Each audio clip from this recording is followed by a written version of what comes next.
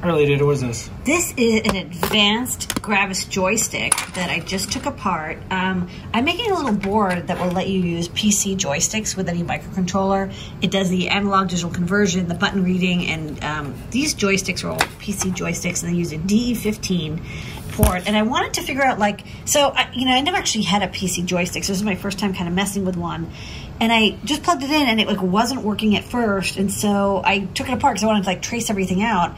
And then I realized, so on the side, these switches actually select mechanically which button connects to which pin on the DE15, and I had them all centered because I thought, like, oh, you want it centered, but actually that means that none of them were actually selected to working.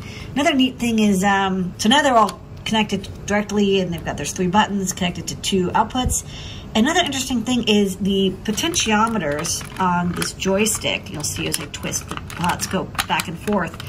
They're not connected as a divider because on the PC side, there's no analog digital conversion. Like, they didn't have ADCs. That was very expensive. So what you do is actually you feed this variable resistance into an oscillator, like a 555 or something similar, and then measure the pulse width. So on the other side, I need to add, you can see over here, the matching 10K resistors that form the divider that then go into this ADC, because nowadays ADCs are a lot cheaper.